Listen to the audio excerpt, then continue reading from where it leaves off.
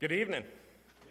It's good to see those of you who are here in person. Glad to have those of you who are joining with us online. If there's any issues there with sound or any of those things, please let us know, and we'll try to get those things corrected as quickly as possible. Just want to remind you of the ways you can watch us or listen to us. Our Facebook is at HBC Tullahoma. Twitter is at HBC Tullahoma. YouTube is at Highland Baptist Tullahoma. And then we have our phone live streaming also.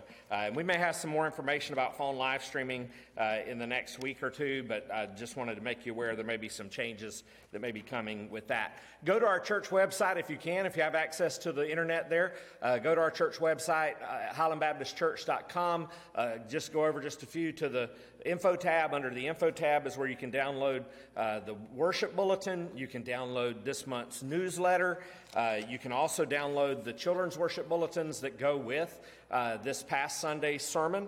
You can share those at any time with kids. A new one will be up for the next week, so be sure to share that. You can share the links if you want to others so that they can be able to have access to those also.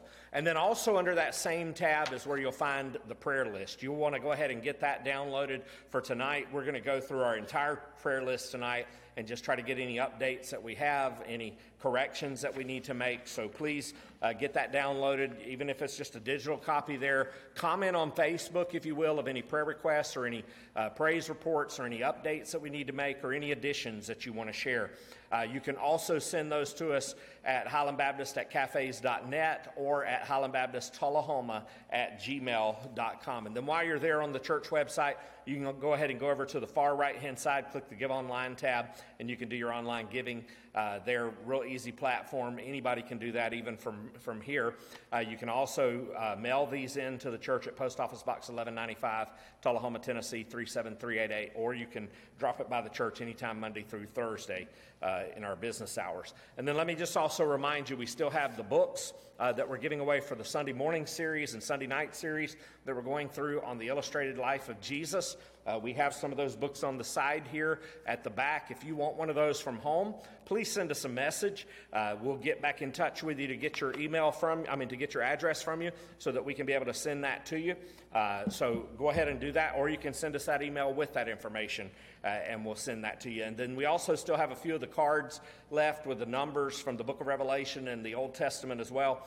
And so I want to encourage you to pick up one of those if you haven't got that already. Let us know that online too there on Facebook if you need that. So glad to have you with us tonight. Brother Mike, if you'll come and lead us in our song.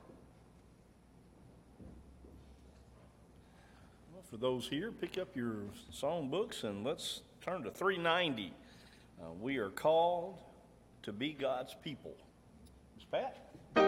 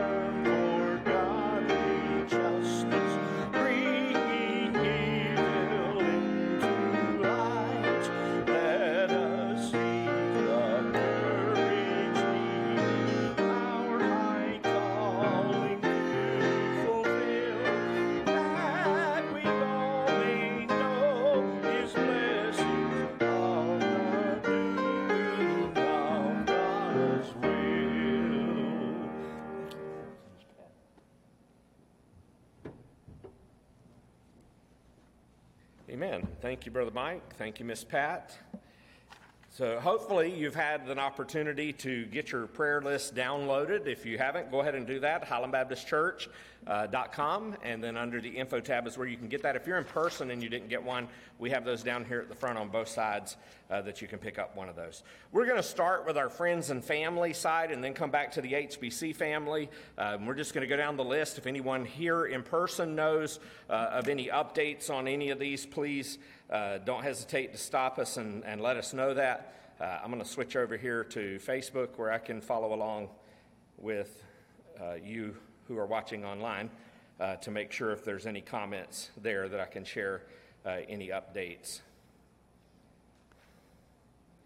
And so far I don't see any. So as we come to the prayer list here, Bonnie Benkowski, she is my brother's wife's mother, his mother-in-law. She has cancer and still going through a lot there with the treatment for that. So continue to remember her in prayer. Remember Mike Hauser, who has melanoma. Katie Jo Bailey. And while we're here, let me go ahead and take a moment to switch over so I can give you the update, the latest at least that I have on Katie Jo. So this is from Katie Jo's mom, Carol. She said that their day was not great yesterday. This was on February the 12th. So on the 11th, their day was not great. She said, I needed something to blame, so I'm focusing on the AVN issues in her legs and the pain meds related to that. Katie Jo had been having quite a bit of issues with that, as well as some gastrointestinal type issues. And so the GI scope and endoscopy was at 7:30 on the 11th that morning, and they said that the upper GI looked good. There is evidence of gastritis, and lower GI was not clear of stool. There was some concern about midweek last week that she may have had pancreatitis, but that was not the case. She said, though, that this is a very concerning report since she's not eaten solid foods, though, in 13 days, and she had 24 hours of clear-out medicine prior to the procedure, and so her lower GI was still not clear there. Dr. Corkin, she said, is concerned with a combo of pain meds, and being a transplant patient has stopped her natural muscle and nerve reactions in the GI tract. Pain meds always affect the GI tract, as most of us know, with constipation, and that makes it even worse. But severe constipation can cause nerves to be damaged. And so that could be the issue for her and also cause nerves other places in the body to be damaged. She said how all that's connected, Carol said, is amazing to me, but it's apparently happening. Her neuropathy in her hands and all of her legs has significantly worsened. And she met with Dr. Khan, a neurologist, on Thursday evening. He did some testing to see what she felt and didn't feel, and it was interesting but disheartening to Katie Jo that she has become less capable of moving foot and toes. Her hands are quite numb as well as she drops items off, and more testing that is coming this week.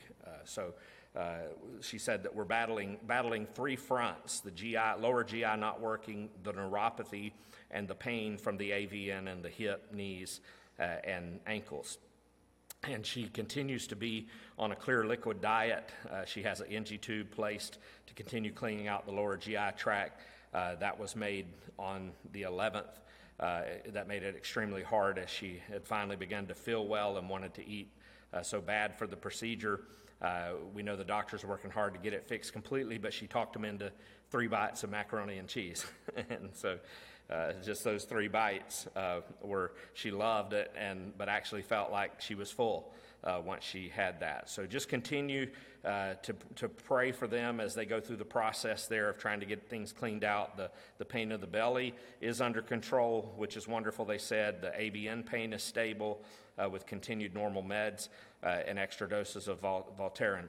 And she said that just the goal there is to get her legs and her ankles taken care of, where she can be able to have support of that some on the floor.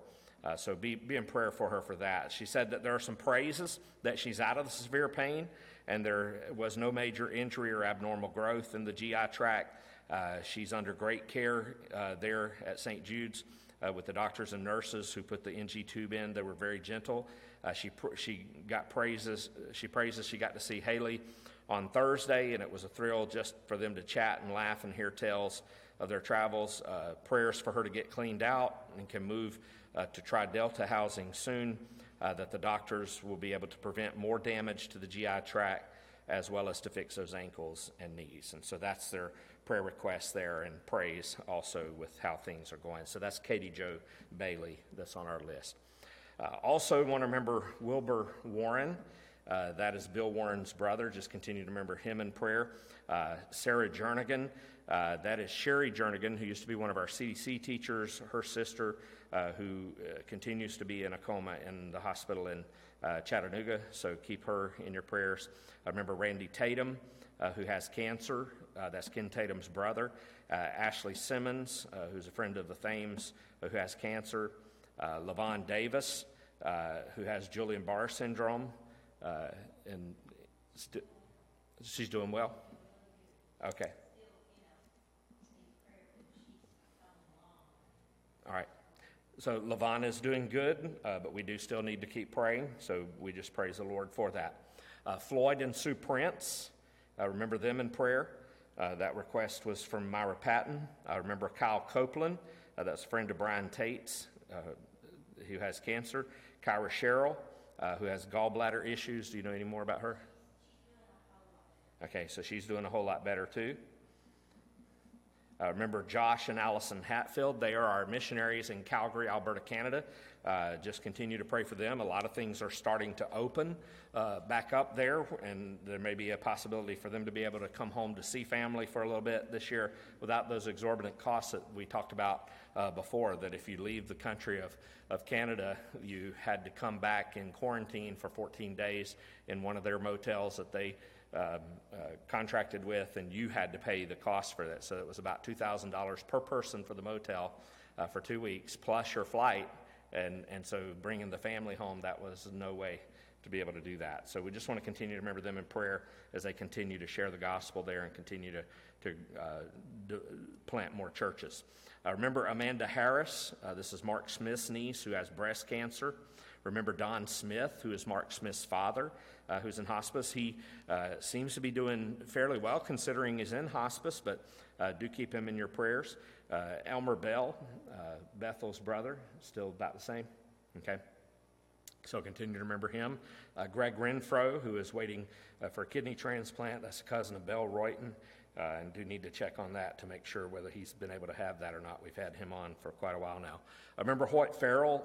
He's recovering from some broken bones, and he's in care down in Florida in Fort Lauderdale. This is Bobby Farrell's brother. He's doing fairly well, but just continue to remember him in prayer. Jay Barbier, who is our youth specialist for the Tennessee Baptist Mission Board, he has cancer and is going through treatment still, so keep him in your prayers, as well as remember Wade Hall, who's home recovering. And I believe it was Wade that we were told that's starting therapy, so keep him in your prayers as he does that. And then Roxanne Evans, who has a brain tumor. She works at Motlow. Some of you may know her. I don't know any update on her. Riley Heiss, who is Aaron and Ashley Heiss's little baby. He is Down syndrome, but he was in the hospital for quite some time, got out of the hospital back home on February 3rd, and so we praise the Lord for that. But he has an upcoming heart surgery on February 28th, so we want to remember him in your prayers. That's Riley Heiss on your prayer list. Remember Wendy Crouch, who has lymph node cancer. I believe she has 2 treatments left this time. She was tolerating the treatments much better than she did what she did the first time. Okay. So Wendy has a couple of more treatments, we believe, left, but has been doing those fairly well. So just continue to keep her in prayer. Remember Buddy Saunders with some medical issues. That's Charles Saunders' brother. Remember Jack Heiss, who's the pastor at Marble Plains Baptist Church. He's had heart issues over the last few years. Every time I speak with him, he's ready to go home, ready to be with the Lord. So keep him in your prayers. Remember James Harvey, who has cancer, and that's Terry Stone's dad. Remember Cindy Cruz. This is my cousin who lives in Waverly. She has liver cancer and will be soon going to the oncologist to see about some things with that. Remember Debbie Norman? We have a praise report from her. She had been in ICU on the ventilator since January the 4th, but she is now off of the ventilator, breathing at 97% oxygen the other day, but still has a long ways to go because she had been so long on that. So just continue to keep her in your prayers, but just a good report there that she's progressing very well. Remember Tommy Bass, who has stage 4 lung cancer, and that's Tracy Henderson's dad. Remember Randy Alexander. This is Imogene Smith's son-in-law, so keep him in your prayers. He had COVID. As well as remember Wes McMinn. He has bladder cancer procedure coming up on March the 11th. They thought everything was gone, but it wasn't, so they're going to have to do a procedure with him. Remember Matt Magnus's mother-in-law. She has a tumor around her liver. Matt Magnus used to be the youth minister over at Grace Baptist. He's a pastor up in West Virginia now, but just remember his mother-in-law in your prayers, Jesse's mom. Remember the people of Ukraine. We know that Ken Tatum has some friends there. I have some friends who are there also, and you may know others, but just continue to keep the people of Ukraine in your prayers. Be with Parker Crouch in prayer for him. He fell the other day, and there was concern. I think he was supposed to have a procedure today, did he? He was supposed to have, he fell at home Saturday. He was supposed to have surgery yesterday, but they started it, but his blood count was so low after an hour, they stopped. It's like a 5 or 6 hour. I talked to Linda's sister just a little while ago, and that red blood count is up in the 80s, so they're hoping to get it to 100 and be able to do the surgery tomorrow. Apparently the neck injury is pretty critical. Right. And they've got to get him there pretty soon. Yeah, so when he fell, the worst part he hurt was his neck, and so that's the most critical surgery part that they're concerned with. His blood, as Miss Pat was saying, his red blood count was too low when they started that procedure, so they had to stop, and they're trying to get that back up where they can be able to do that surgery. But remember Parker Crouch in your prayers. Continue to remember the family of Mike Mason, who passed away, as well as Mike Beck. Remember them in prayer. Remember Mayor Ray Noas, who had some heart issues the other day and is still in the hospital, from what I understand. Right? Did he get released today? To the first of the week, he was alert and doing well, and cracked a couple of ribs. And Yeah. Yeah, so he is in the hospital up in Nashville, so keep him in your prayers with his heart issues there. And then also, I think we mentioned baby Layla last week, who has some health issues, and Leona Ross, I believe, was the one that mentioned that one. So that's our friends and family. Are there any others that we need to add to that side? If there are, or any of the others, be sure to share those, and when we come to the family side, we'll mention those. So as we go down the HBC family side, continue to remember SW and Carolyn Stone in your prayers. Remember Miss Rosalie Moore in your prayers. Charles Saunders. It says swallow test out beside there, but he has actually improved quite a bit. Jason Robinson saw him just a couple of weeks ago at his store up in Shelbyville, and got to talk with him for about 10 minutes or so. Usually they're kind of in and out with COVID and everything, and they've been dying to come back to church with us, but with COVID and everything, they've just been hesitant about doing that yet. So, but do keep him in your prayers as he continues with his situation. Remember Herman Stidham, and remember Judy also there. Remember Sandra Wells, Jim Hess, who for Traveling Mercies. Remember Andrew Griffin, Vicki Boswell, Wanda Nichols, who has kidney issues there. Be with prayer for Belle Royton, who has Bell's palsy and continues to have that issue there. Remember Mike Durham in your prayers as he's recovering still from some burn issues last year. Remember Bill Warren, who has COPD. Keep him in your prayers. We mentioned his brother over on the other side. Remember Arthur Hargrove. He's still having some issues, so keep him in your prayers, as well as Beverly Daniels. She's done with her treatments, I believe that's right, from what we heard the other day, but just continue to pray for her recovery from the treatments that she's been having. And then also remember Jim Marlowe, who's recovering from his surgery also. And then James Johnson, he is out of the hospital, I believe. I'm not sure if he's back home. I believe that's where he's back at. His wife had passed away that we prayed for a few weeks ago, so keep them in your prayer. Christopher's doing good. He took the patches off of his surgery places the other day. The top one near the hip was a little bit red, and he was concerned about that and had sent us some pictures to ask us about that. But then yesterday, things had started clearing up with that. As long as it didn't get red or spread, things looked fine. And so things seem to be going well. He's still walking with the walker, still walking up and down steps, and hopes to be by next Thursday walking with a cane when he goes to the orthopedic surgeon. So I won't be here next Wednesday night, but I will be preaching next Wednesday night via video that'll already be loaded up and ready to go. But remember him in prayer, because he has to be there next Thursday morning at 7:30 for that appointment to get in before the rest. They wanted to get his appointment in as quickly as they could. Remember Alicia Snell, who's having an MRI biopsy. She was supposed to have a biopsy yesterday, I believe it was, or today, but they decided that she needed to have a more extensive one with the MRI biopsy. That's going to be February the 28th, so keep her in your prayers. And anytime we have somebody on the prayer list, we've gotten permission from them to be able to share those things. And then remember Linda Doubt, Linda and Jack Doubt. Jack's doing better, Linda's doing better. They both had the flu, but Linda's sister passed away, and they're going to be cremating her and doing a service for her sometime soon, but the arrangements have not been made, at least this morning. And so keep her in your prayers in the passing of her sister, and she's still having difficulty with getting over the passing of her grandson. So just continue to uplift her in your prayers. Any others that we need to add to that part? On the friends and family, we took my brother-in-law off. He is back to his part-time job, part-time. So he is on the mend. Okay. It's real slow, but he's on the upward path. And Pat was just mentioning her brother-in-law that we had taken off the friends and family side was doing better, if you may be wondering about him. Yes? I was going to add Cotton Myers, James' dad. He's in ICU in Winchester. His COPD got worse. What's his first name again? It's Cotton Myers, C-O-T-T-O-N. Okay, so that's Cotton Myers, and that is James Myers' dad, who is in ICU at Winchester with COPD. So remember him in your prayers.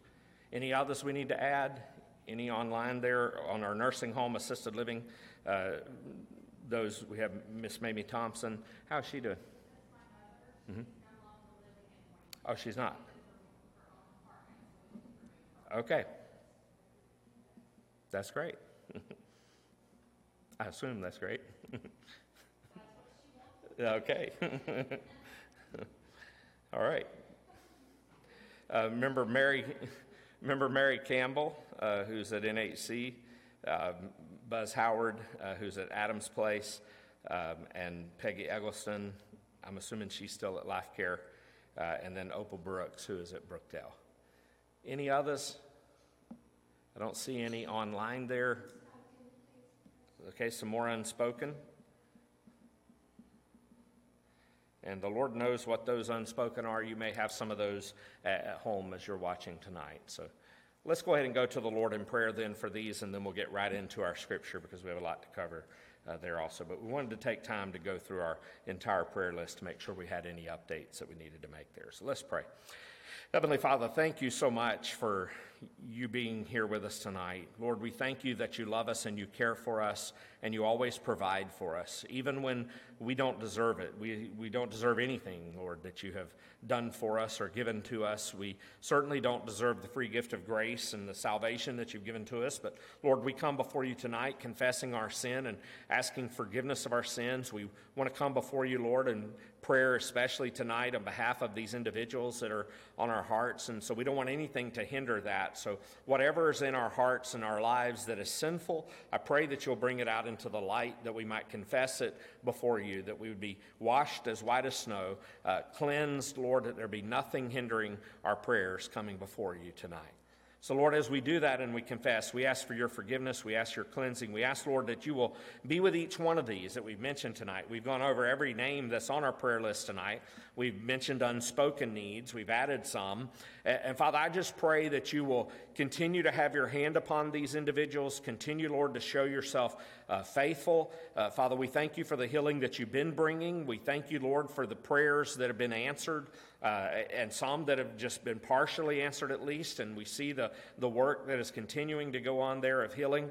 So, Father, we just continue to uplift them into your mighty strong arms and ask for you to just wrap your loving arms around them, show your power and your glory and your majesty as you bring the healing to their bodies, as you provide for all of their needs. And, Father, we just pray that you will go before them and prepare the way before them, lead them and guide them through these difficult times that they're going through, especially those, Lord, who have lost loved ones and who are finding it difficult in their hearts to deal with those deaths. Father, I pray that you will just continue to send an extra measure of blessing of the Holy Spirit into their hearts and their lives, Lord, as you've told us that the Holy Spirit is the great comforter. Bring comfort, bring peace to their hearts as they draw closer to you and closer into your presence. Father, sometimes we don't always understand why things happen the way they do, when they do, but we know, Lord, that you have a plan and a purpose in that you can take even the bad things that happen in our lives and use it to bring glory and honor for your name. So that's what we pray, Lord, that even in those worst things that we've had happen in our lives, and as we've prayed for these individuals, use it, Lord, for your glory and bring good into these individuals' lives. Lord, we pray for those who are meeting here tonight with our Awana program, our youth program. Continue to bless them. Continue to bless our church as we continue to press forward. Help us, Lord, to continue to reach those who are lost around us, to reach the unchurched. And Father, I just pray that you will help us as a church to be a beacon, a light that is set upon a hill that cannot be hid. Father, that others will see not us and not this church, but that they would see Jesus Christ and be drawn to him. And so, Lord, we just pray for your will to be done. Lord, all those unspoken needs that we have, the burdens, the cares that we bring with us, we give those to you, and we just ask, Lord, for your will to be done. Take those things, Lord, and help us to take upon us your yoke, for your yoke is easy and your burdens are light. So, Lord, we pray for your will to be done. Bless your word tonight as we study about the church at Pergamum, the worldly church, and I pray, God, that we'll be able to get through everything here, that you will just lead us and guide us through this passage in a powerful way. May it speak to our hearts. May it give us direction for our lives, and may there be application that we can apply. May there be the blessing that every one of us who are here tonight and those who are watching online will receive, that as we read this word, as we hear this word, and especially as we keep it, may we experience that triple blessing from your word tonight. In Jesus' precious name we pray. Amen. Well, take your Bibles, if you will, turn to Revelation chapter 2 and verse 12 through verse 17. We're just going to hit the road running and try to get through as much as we can. Revelation 2, verse 12 through verse 17. We're looking at these letters here to the 7 churches, and it's interesting to note the cities in which these churches were located, because it seems that each city had its own unique features and peculiarities. For example, 2 things stand out about the city of Pergamum. First of all, it was a center of instruction.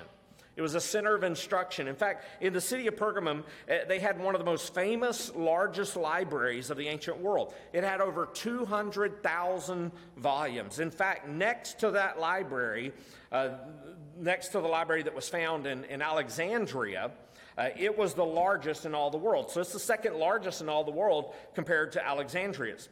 One of the interesting things is that the use of parchment, the skins of animals as writing materials, was invented there in Pergamus. The name parchment comes from the town Pergamus. The Greeks were great exporters of papyri, the material that paper was made of, and they got into a feud with the citizens of Pergamus, and they cut off all the supply of paper to the city. Well, that city had to turn to another way of written communication, and so they developed the use of animal skin or sheep skin as writing material. Even if you think about not too long back, college diplomas were once sheepskins. You may even still hear them referred to as that, as getting your sheepskin, although most all of them now are on parchment paper.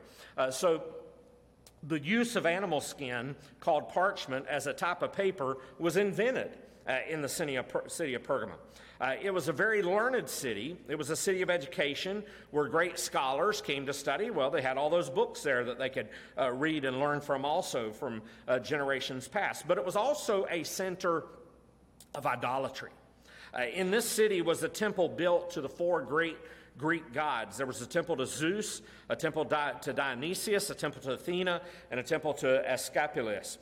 In addition to this, there were not one, but there were 3 different temples that were dedicated to the worship of the emperor, to Caesar. Jesus calls this city, the city, as you'll see here in verse 13, where Satan's throne is. And so let's just read these 2 verses to start with, verse 12 and verse 13.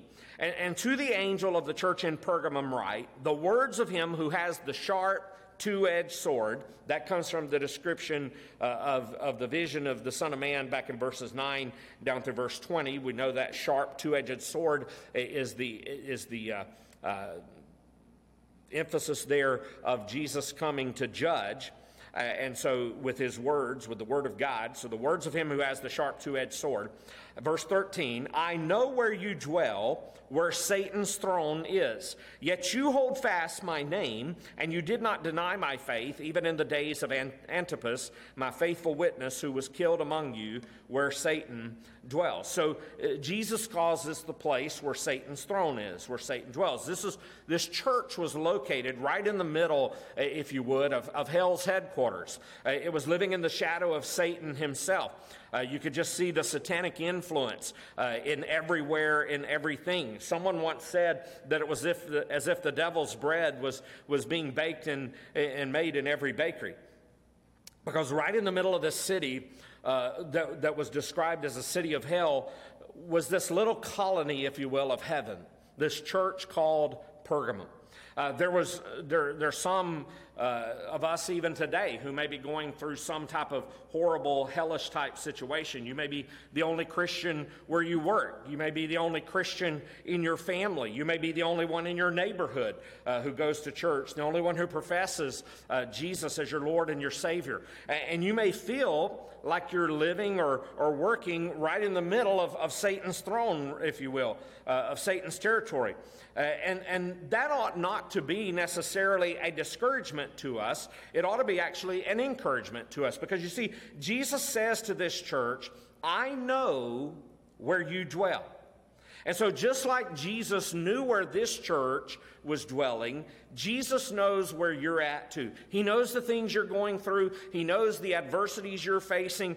And if you're doing what God wants you to, where he wants you to, then you're exactly where God wants you to be, because God has put you where you are so that you might be a witness for him.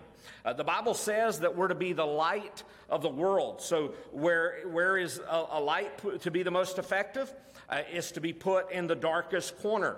And that's what God does with us. Wherever it's the darkest, wherever it's the most ungodly, the most unchristlike, where faith is totally absent, that's where God puts his people. And so right here where Satan dwelled, God had placed this church at Pergamum, and they were a firm church, they were a following church, and they were a fruitful church. But they were a church that was camped out, if you will, on the doorsteps of hell. And so Jesus deals with this church in 3 ways. I want you to see the 3 ways that he deals with this church. The first is this: he commends their loyalty.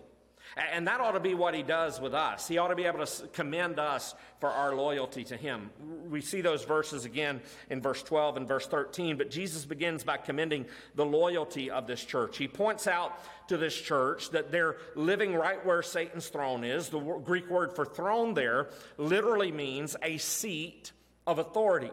So what the Lord is really saying here is, I know that you're living where Satan is in charge. You see, contrary to popular belief, Satan isn't the king of hell. He's the prince of the power of this world and this age. And this church was located in one of the worst places that could be. And so he commends their loyalty. One of the things he commends about their loyalty is they're loyal in their confession. They're loyal in their confession. Jesus had observed about this church. Notice in verse 13 again, you hold fast my name. You hold fast my name. That is, they refused to keep quiet about the Lord, Jesus Christ. They wouldn't deny the name of Jesus. They knew the power of the name of Jesus, because Jesus said this in John chapter 14 and verse 13 and 14, "Whatever you ask in my name, this I will do, that the Father may be glorified in the Son. If you ask anything in my name, I will do it." So the name of Jesus has power. They also knew the preeminence of the name of Jesus Christ. Acts 4 verse 12 says, "And there is salvation in no one else, for there is no other name under heaven given among men whereby we must be saved." They knew the presence even of the name of Jesus. Jesus said in Matthew chapter 18 and verse 20, "For where 2 or 3 are gathered in my name, there am I among them." They knew the purpose of the name of Jesus, because the Bible says in Matthew 1 and verse 21, "She will bear a son, and you shall call his name Jesus." Why? For he will save his people from their sins. That was the purpose of Jesus. And so this church, they would not deny that wonderful name. They loved that name. They sang about that name. They lived their very lives in the name of Jesus. I mean, we sing a song, "Take the name of Jesus with you, child of sorrow and of woe. It will joy and comfort give you. Take it then where'er you go." Precious name, oh how sweet, hope of earth and joy of heaven. Precious name, oh how sweet, hope of earth and joy of heaven. Think about this, though. If this church at Pergamum had just kept silent about Jesus, they would have stayed out of trouble. They could have talked about their God all they wanted to. Nobody was concerned about their particular God, because everybody had a God. There were gods on every corner, temples built to every god. It didn't matter whether his name was Zeus or Aphrodite or Apollo or whatever. In fact, everybody was expected to have some God. But it was when they kept on confessing that Jesus Christ was God and that he was God alone, that's what got them into serious trouble.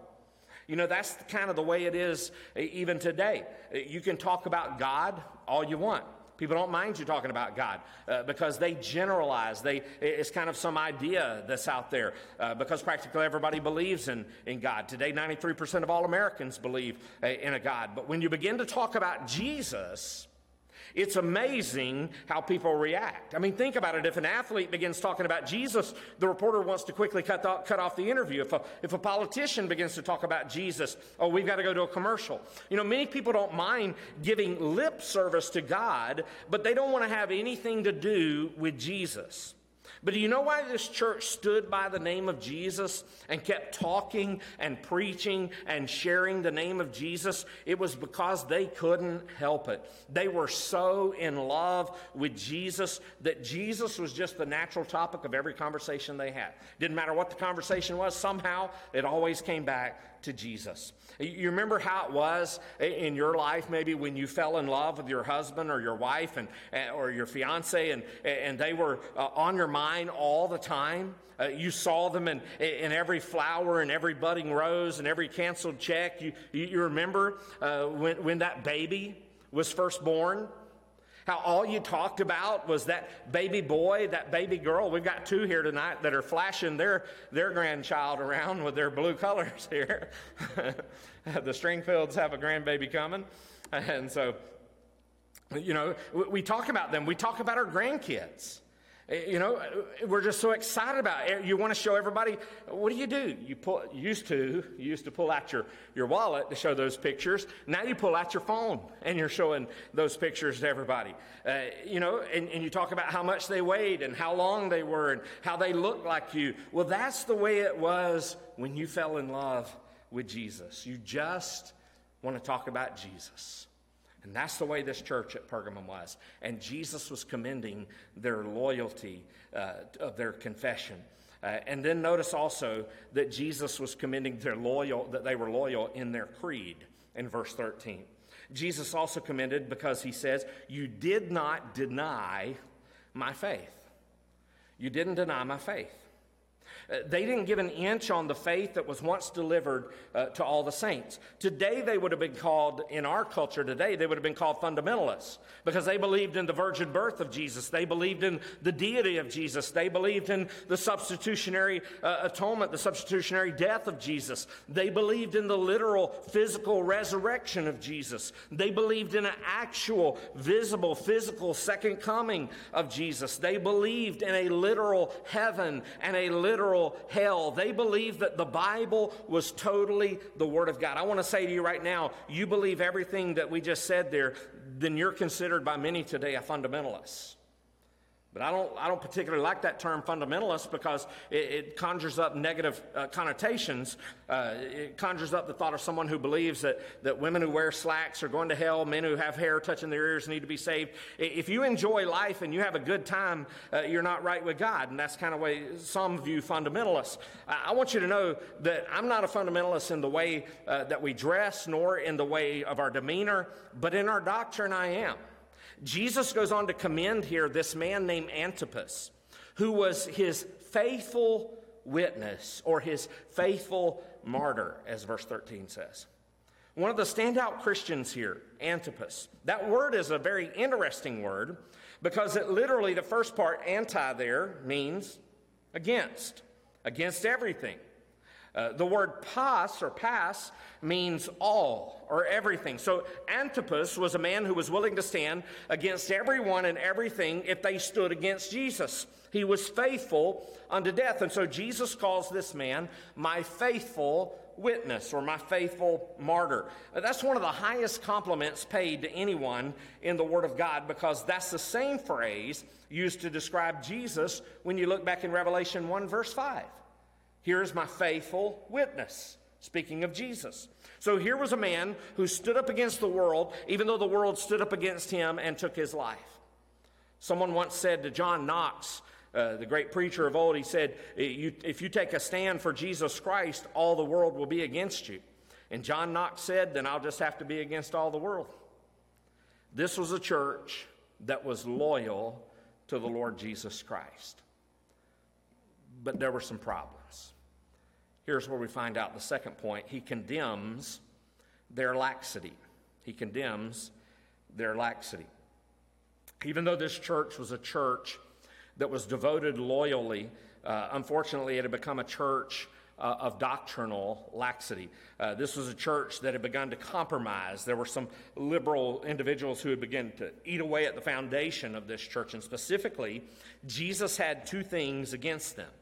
Here were the two things that he had against them, that they were allowing these individuals into the church. They weren't addressing the issue there, who held to the doctrine of Balaam and who held to the doctrine of the Nicolaitans. So look at verse 14 and verse 15. He says, but I have a few things against you. You have some there who hold the teaching of Balaam, who taught Balak to put a stumbling block before the sons of Israel so that they might eat food sacrificed to idols and practice sexual immorality. So also you have some who hold the teaching of the Nicolaitans. And so the problem wasn't that the church itself was holding to these liberal ideas and doctrines. The problem was that they were tolerating those who did hold to these unbiblical doctrines. They had begun to compromise their beliefs for the sake of peace in the church. And there's a lesson that we need to learn here, even about liberalism, whether it's liberalism in a denomination or liberalism even in a church. Wherever you find it, somewhere lurking beneath the shadows, you're going to find compromise. But let's make sure first that it's liberal doctrines, not our preferences. There are some things we can disagree about in the Bible and still be believers. We can disagree about when the rapture is going to happen. We can disagree about the tribulation, the millennial reign of Christ, the age of the earth, worship styles, all kinds of things. But there are some things that are non-negotiables. In other words, one of the things we cannot disagree on is that salvation is by faith in Jesus Christ and Him alone.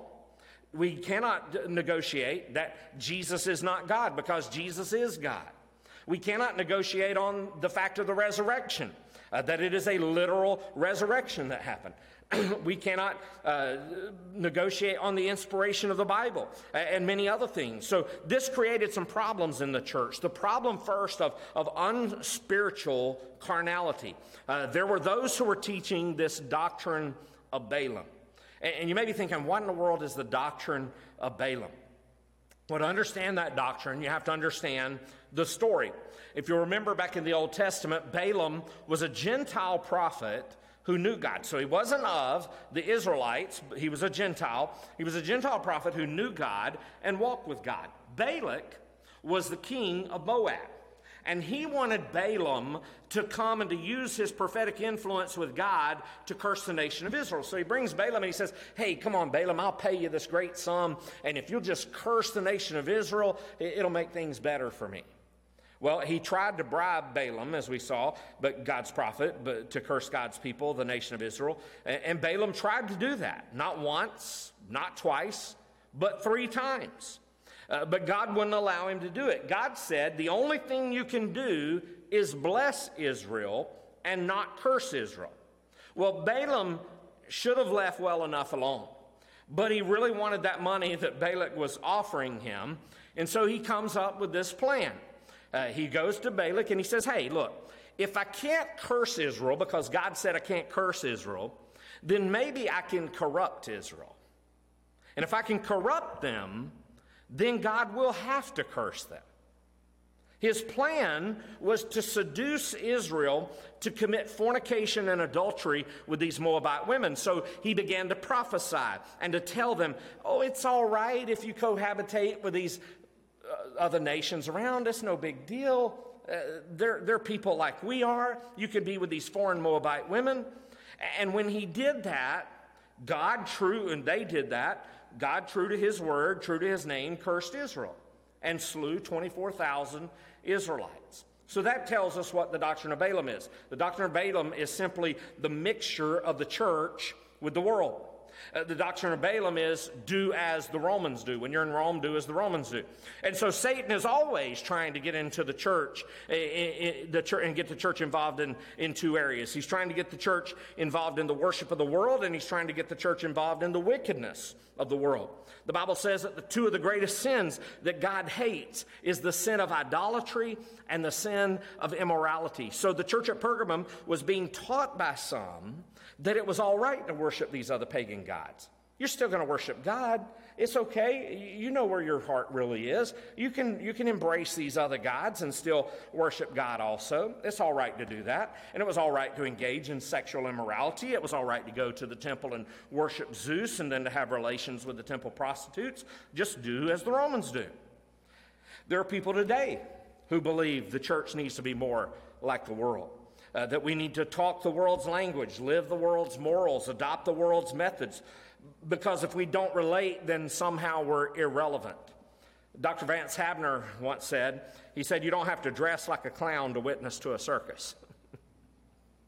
And that's so true. I'm afraid that the world is suffering too often for the sins of the church, far more often than the church is suffering for the sins of the world. And I'll tell you, we've been called to be different. We've been called to be separate. We've been called to be holy. We've been called to be righteous, to be clean in a world that is dirty, to be a light in a world that is dark, to be wise in a world that is deceived, to be holy in a world that is depraved. But notice also the problem of unbiblical authority, because notice they also held to the doctrine of the Nicolaitans. What was this doctrine of the Nicolaitans? Well, the best clue comes from the meaning of the word itself, because that word Nicolaitan literally means to conquer or to dominate the people. So if you take that first part, it's the word Nike, which we've looked at before, which is the word for victory or domination. And then the word laos is the word for people. And so we get our English word laity from the word laos. So it literally means to have victory over or to dominate the people. So evidently there were some people in the church who were trying to set up some kind of priestly order, if you will, in the church. They were teaching that the clergy was totally separate from the laity and that they had to be elevated above the laity. So they were trying to set up this ecclesiastical hierarchy, if you will, where the priest would be up here and the people would be down here. So you would have to confess your sins to a priest, not to God. And you couldn't interpret the Bible for yourself. A priest had to do that. The church had to do that. And therefore the priest would be the final authority over you, not the word of God. Well, Jesus had something to say to these these people back in Matthew chapter 23, verse 9. He said, "And call no man your father on earth, for you have one Father who is in heaven." Now, I don't want anybody calling me Father Norman. I'm not your father, because you call someone your father, you look up to them. And I don't want you looking up to anyone except Jesus Christ. You call someone father, you look up, but when you call someone brother, you're looking out, you're looking around. We're all brothers and sisters in the Lord. There's only one who's elevated. There's only one who's exalted in the church, and that's Jesus Christ. The ground at the foot of the cross is level. And I'm not any better than you are, and you're not any better than I am. You don't have to go through me to get access to God. You don't have to go through me to understand the Word of God. God has delegated authority in the church to the pastor. God has called the pastor to be a spiritual authority and leader in the church, but in terms of our relationship to the Lord, we're all priests under the authority of our high priest, Jesus Christ. Here's the third point that he makes in this letter. He challenges their love. He challenges their love. Look at verse 16. He says, "Therefore, repent." Jesus has one word there to say to the church: repent. It's very interesting that Jesus calls the church to repent. Why? Because this church at Pergamum here, they weren't really doing anything wrong. They weren't themselves engaging in immorality. They personally weren't engaging in these liberal theologies and teachings. They were tolerating others who were engaging in those evil doctrines and practices. But know this, when you allow false doctrine and false teaching to be perpetrated in a church or denomination, you yourself need to repent. The crime of this church was that of being an accomplice to sin. There are things even today that we may not have been there for it, but as being part of the church, we are part of it also. The sins of slavery and adultery and sexual abuse and all kinds of things. They weren't liberals, but they had become an accomplice to liberalism. They hadn't stood up for the truth. They hadn't defended the truth. They hadn't expelled and repelled those who were practicing these false teachings. And so Jesus says to this church, you only have one alternative: either repentance or retribution. In other words, if this church doesn't deal with these false teachings, then I will. He will gather the wheat and he will burn the tares. And notice how he's going to fight against these people who were teaching these false doctrines: with the sword of my mouth. Therefore repent, if not, I will come to you soon and war against them with the sword of my mouth. You know what the sword is, right, from the Bible? It's the Word of God. Understand this: you can't outfox a liberal, you can't outsmile a liberal, you can't out-argue a liberal, you can't outflank the liberal. The only thing you can do is to just stick to the Word of God. And you mark this down and get it plain: when a church quits standing by the Word of God, God will quit standing by that church.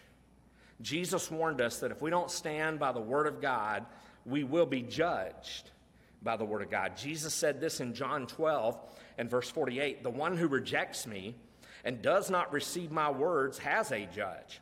The word that I have spoken will judge him on the last day." And then he comforts their leaders. I mean, they're living right here on the doorsteps of hell. And so he sends some comfort to them. He makes a twofold promise to them. Notice what he says in verse 17. He says, "He who has an ear, let him hear what the Spirit says to the churches. To the one who conquers, I will give some of the hidden manna, and I will give him a white stone with a new name written on the stone that no one knows except the one who receives it."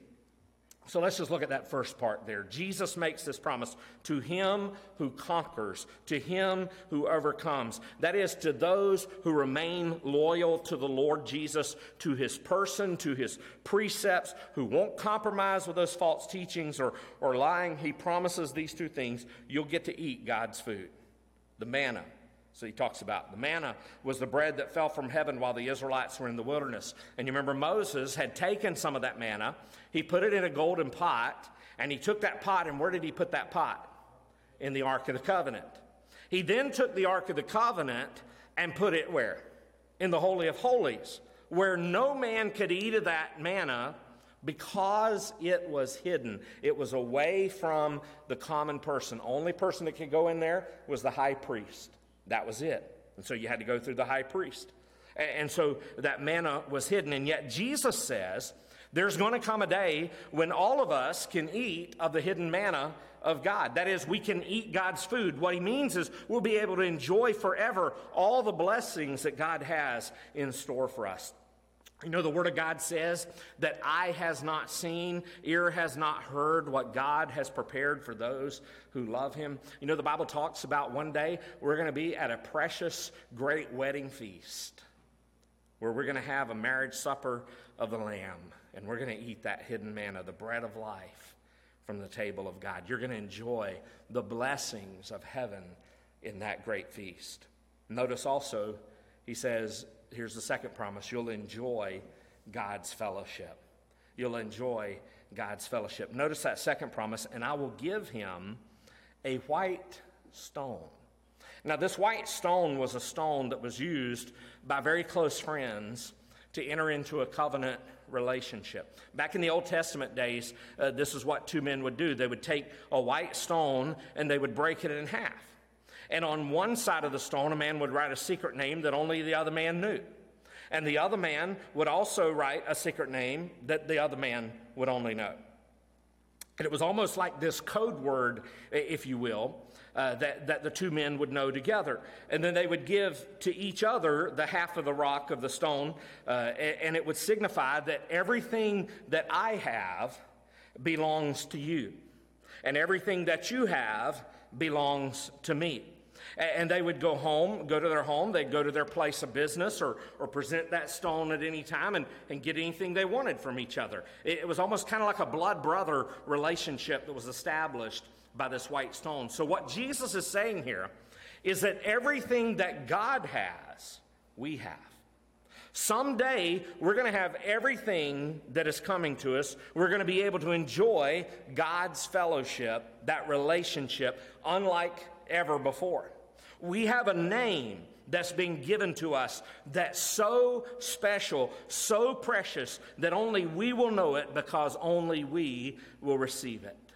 Our relationship to the Lord is so precious that it's almost impossible to describe it to those who don't know the Lord. And the greatest way to explain it is to remember what David said in Psalm 23. David said that one day God is going to prepare a table before us. That's God's food.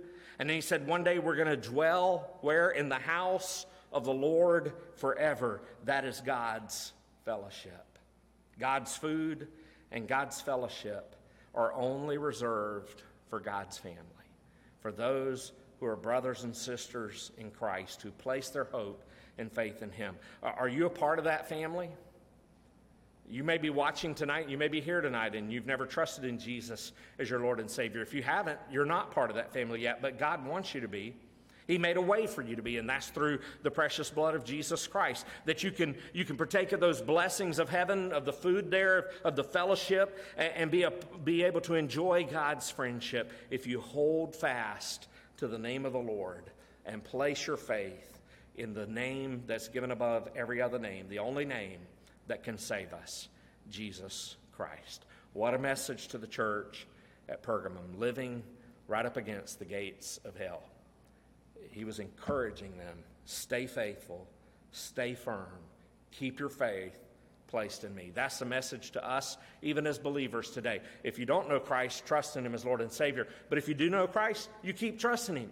You keep being faithful. No matter how bad and how wicked things may be around us, no matter how much it looks like hell seems to be prevailing around us in the world today, you remain faithful to Jesus Christ. And one day, you may not get the blessing here, but one day you will get the blessing there. What an encouragement to this church at Pergamum. What encouragement to us as we live in this world. Not of this world, but living in this world to be a witness for Christ. Let's pray. Heavenly Father, thank you so much for the blessing that you've given us through the precious blood of Jesus Christ. And help us, Lord, never to take the name of Jesus for granted. Help us, Lord, to count it precious, what he did for us. Help us, Lord, to remain faithful, to be like this church at Pergamum, that no matter how wicked things get around us here in this world, especially here in America, Father, no matter how much immorality is around us and how much sin seems to prevail, Lord, I pray that you would help us to remain faithful, one day at a time, one moment at a time, one step at a time. And Lord, when we see those things creeping up in our lives that are ungodly, help us to address those things right then, that moment, to nip it in the bud, if you will, not to let it continue to go on like the church at Pergamum did. And when we see it in the church, Lord, I pray that you'll help us to deal with it, to make sure it's not our preferences, but also to make sure that we're standing up for your word, and we're standing for your truth, and we're standing for what is right and what is godly and what is holy. And Father, I pray that you will use us in a powerful way. Bless us, Lord, as we continue to take these letters to these 7 churches as we're going through this wonderful book of Revelation. May it continue to help us to see how we can apply it to our lives, that we will remain faithful to the end. And when we remain faithful, Lord, I pray that we would keep looking expectantly towards that day when the table will be spread before us and we'll dwell in the house of the Lord forever. In Jesus' name we pray. Amen. Well, thank you so much for joining us there online. Glad to have you with us tonight. We'll have you back next Sunday if you would. Come in person if you can. We have Sunday school at 9:15. Worship is at 10:30. You can join us again online there. Facebook, Twitter, YouTube, all those different platforms, our phone live streaming. Let us know if you still have any prayer requests there. I didn't see any. Were there any that you saw? Okay. So no others that were there. Thank you for joining us. You have a blessed week, and we'll see you this coming Sunday.